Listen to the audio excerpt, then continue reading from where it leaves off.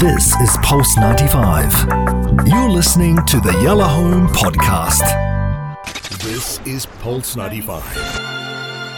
Music's greatest songs worth covering. Original classic hitmakers. This is such a classic. We're going back. The original version was 1941. But that's not this. Now, she's going to sing when I play the full song. She's going to sing right here. And the her is Etta James. It's the most incredibly beautiful, evocative, provocative song sung by the growly voice, the husky voice that even kids today know, even we know it. And that's because she's such a monumental part of musical history.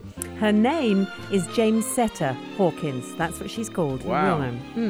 Now, she did a later version of the song. It started off with the Glenn Miller Band. So I'm going to tell you about that in a minute. Yeah. I'm a massive fan of the Glenn Miller Band. What do you know about them? Good.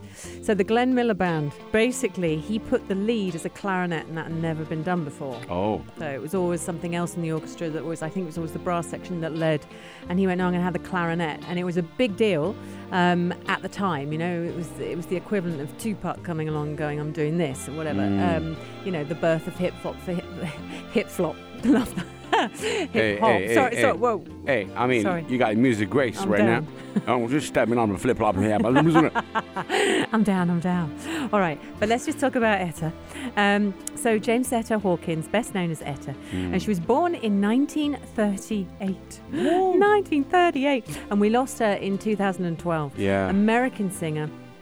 Performed in various genres and literally did the swing from blues to R&B to soul. She did rock and roll, she did jazz, massively did gospel.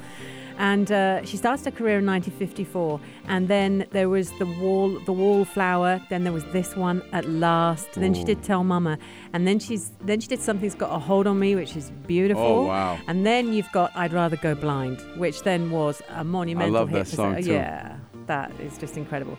So the sad bit about her story, James Etta, is that she had lots of problems. There was addiction in there. There was physical abuse in there.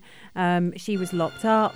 All sorts of things. Incarceration, they're saying. So when you actually dig down into it's one of those really sad lives. But then this immense musical genius is in there too. And she made this huge musical comeback in the late 80s. And she did an album called The 7-Year Itch.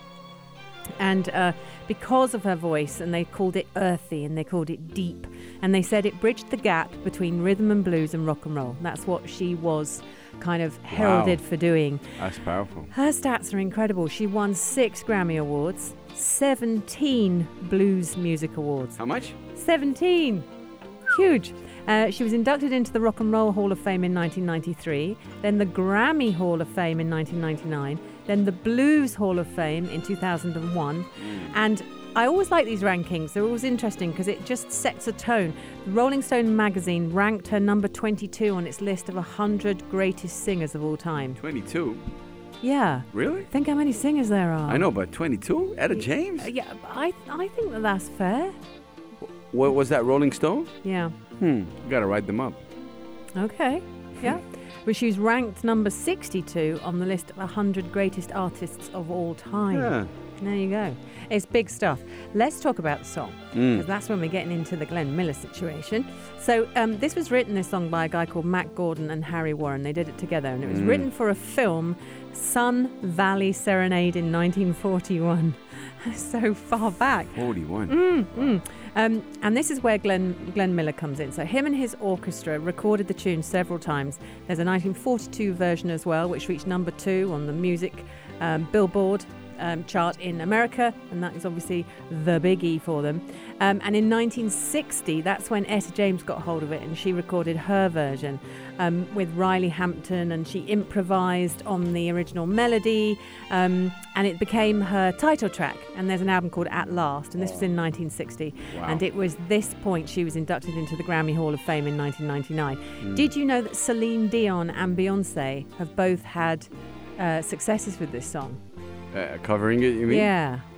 Celine Dion and who? And Beyonce. Beyonce? Beyonce has Beyonce done would- at yeah. last. I think she'd knock it out of the park, but I haven't really. It's not like I hear the song go, oh yeah, Beyonce did an amazing cover. I don't. I think of this. I think of Etta James. Look, exactly. I feel the same way. Like, not to take any away from Beyonce or Celine Dion. It's just, this is an Etta James vibe. Completely agree. No one can do it like Etta. No one can do it Yeah. like Etta. And just to touch on the Glenn Miller situation, because my parents were massive on talking about Glenn Miller. Swing era American jazz musician, and he literally did the unspeakable by putting, there was a reason why, and I need to investigate it. There was a reason why he put the clarinet as the lead for the orchestra, and it was something that hadn't done before. I feel like it was a mistake. Something happened, and he went, right, you're going to do the lead. Or they were in the recording studio and something didn't sound right, and he experimented, and then it became a really big deal, and then everyone started following him, of course. So I will find out what the story is behind the whole thing. There's an amazing movie. My parents made me watch it. It was made in 1954, and it's called The Glenn Miller Story, and I would honestly urge you to watch that because it's just amazing. But let's hear Etta James doing this incredible song, At Last.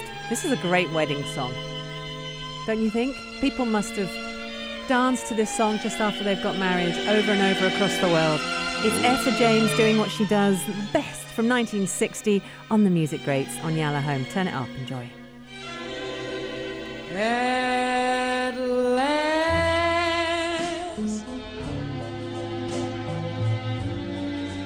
my love has come along.